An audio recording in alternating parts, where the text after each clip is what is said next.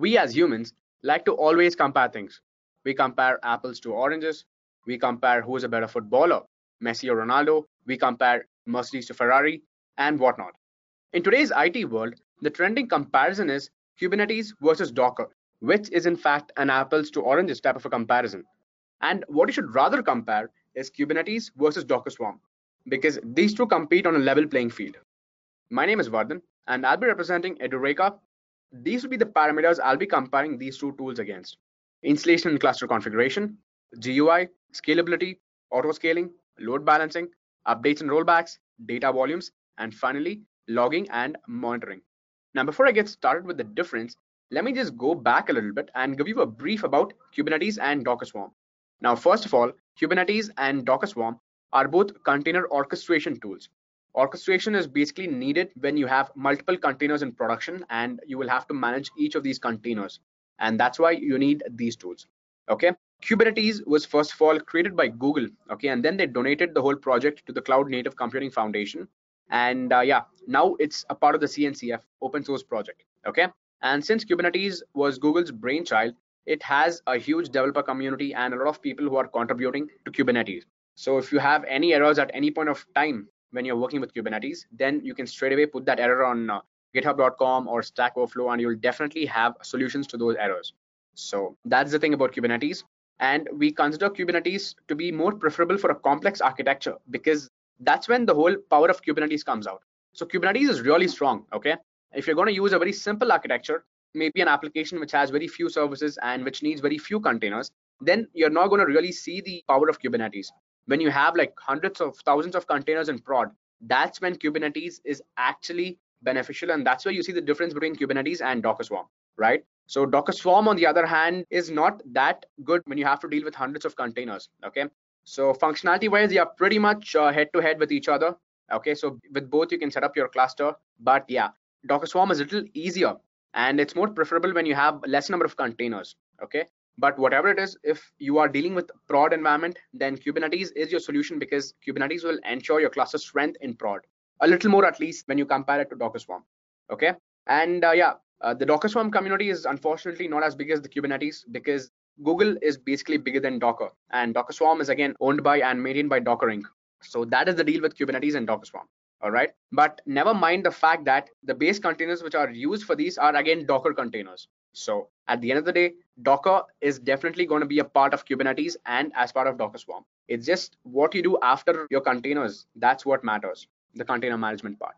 Okay, so anyway, I have given you a good brief about these two tools. Okay, now let's get down to the functional differences between these two. Let's start with installation and cluster configuration.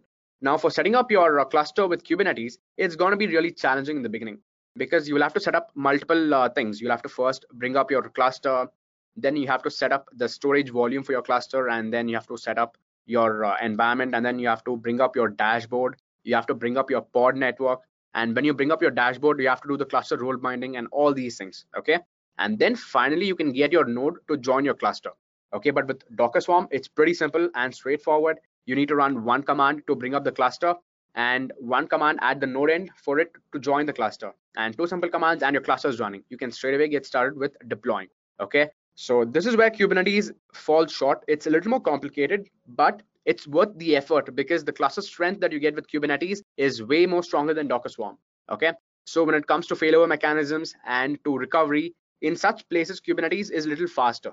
And in fact, Kubernetes will give you more security compared to Docker Swarm because your containers are more likely to fail with Swarm than with Kubernetes.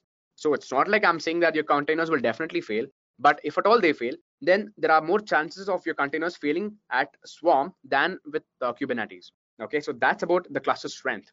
And if you are really important about your prod environment, and if you have a business which is basically running over these containers, then I would say your preference should be Kubernetes because at the end of the day, business and your containers running in prod are more important. So the cluster is more important, and that's why Kubernetes.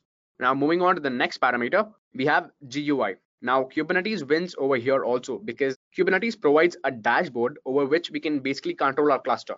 Not just control, we can also figure out and get to know what is the status of your cluster and how many pods are running in your cluster, how many deployments are there, how many containers are running, how many services are running, and which are your nodes, you will have all these details in a very simple fashion.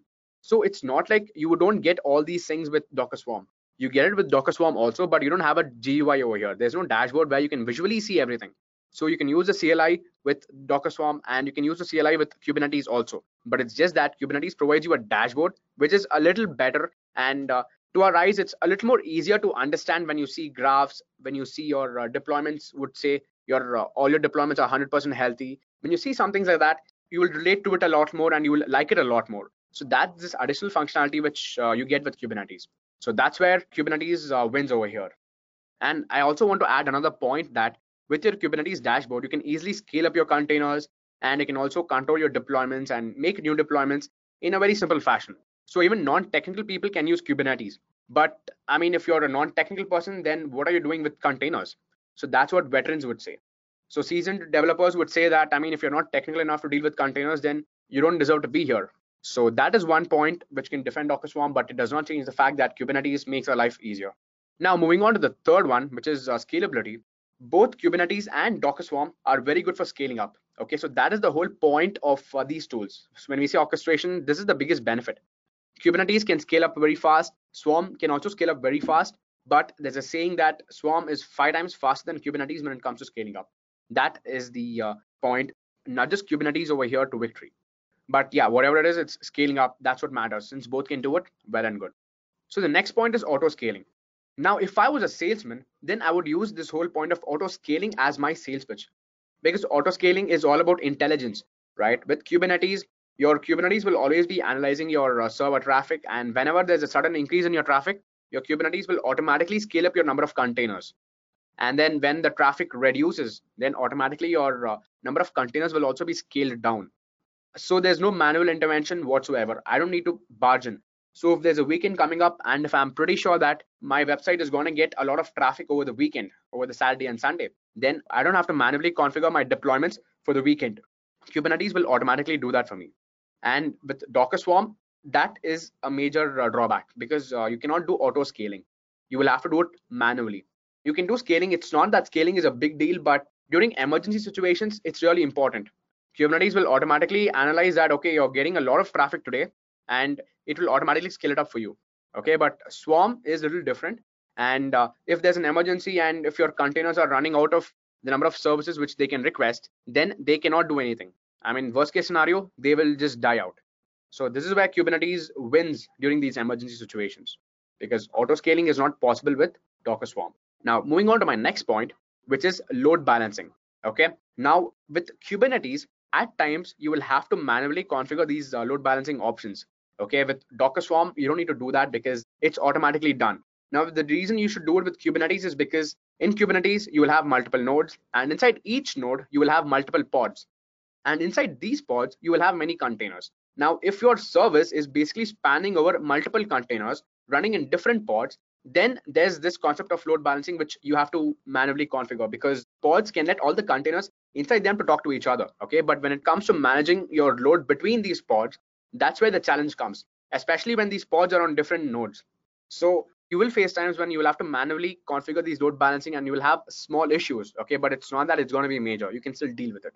But Swarm wins it because you have no concept of pods over here. You have a Swarm cluster in which there are containers. So these containers can be easily discovered by others. So they use IP addresses, and they can easily just discover each other, and you're all good. And now coming to the sixth point, which is rolling updates and rollbacks. Let's say that these two are very important aspects, and these are some of the best features of these two tools. Now, rolling updates is basically needed for any application. Now, be it a software application which is using Kubernetes or not, whether it's using Docker Swarm or not, any application needs updates. So rolling updates is really important because any application would need to have updates to it, right? Any software application, any web application, it definitely needs updates to its functionality. Now, if your application is basically containerized, then at any point of time, you don't need to bring down your containers and then make the updates.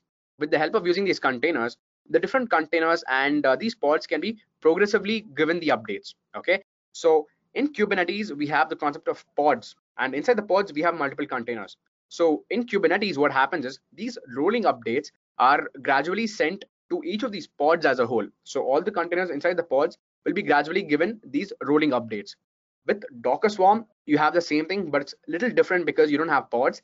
The rolling updates are gradually sent to all the containers one after the other. That's the only difference. Okay, rolling updates are gradually sent to different containers in Kubernetes and in Docker Swarm, but in Kubernetes, it's to all the containers within the same pod. Rolling updates sent one after the other to the different containers in the same pod. And when it comes to rollbacks, again, both provide the same thing. You can roll back your changes. So if your master at any point of time figures out that your rolling update is going to fail, then you have an option of rollback. You actually have the functionality in both Kubernetes and in Docker Swarm. But the point is, there's no automatic rollback. In case of your Kubernetes cluster, if your master finds out that the update is going to fail, then it will automatically roll back to the previously stable condition. But with Swarm, the Swarm manager will not automatically do it. I mean, it provides optionality to roll back, but it's not automatic. That is the only difference between these two. So I think over here also Kubernetes slightly beats Docker Swarm, okay, just nudges ahead of it. And now coming to the seventh point, which is nothing but data volumes. Now data volumes is a very key concept because you can have a shared volume space for different containers, okay. Now the conceptual difference between these two is that in Kubernetes, you have multiple pods and only containers inside that one particular pod can have a shared volume. And the difference with Docker Swarm is that since there are no pods, pretty much any container can share the shared space with other containers. So that is the only difference.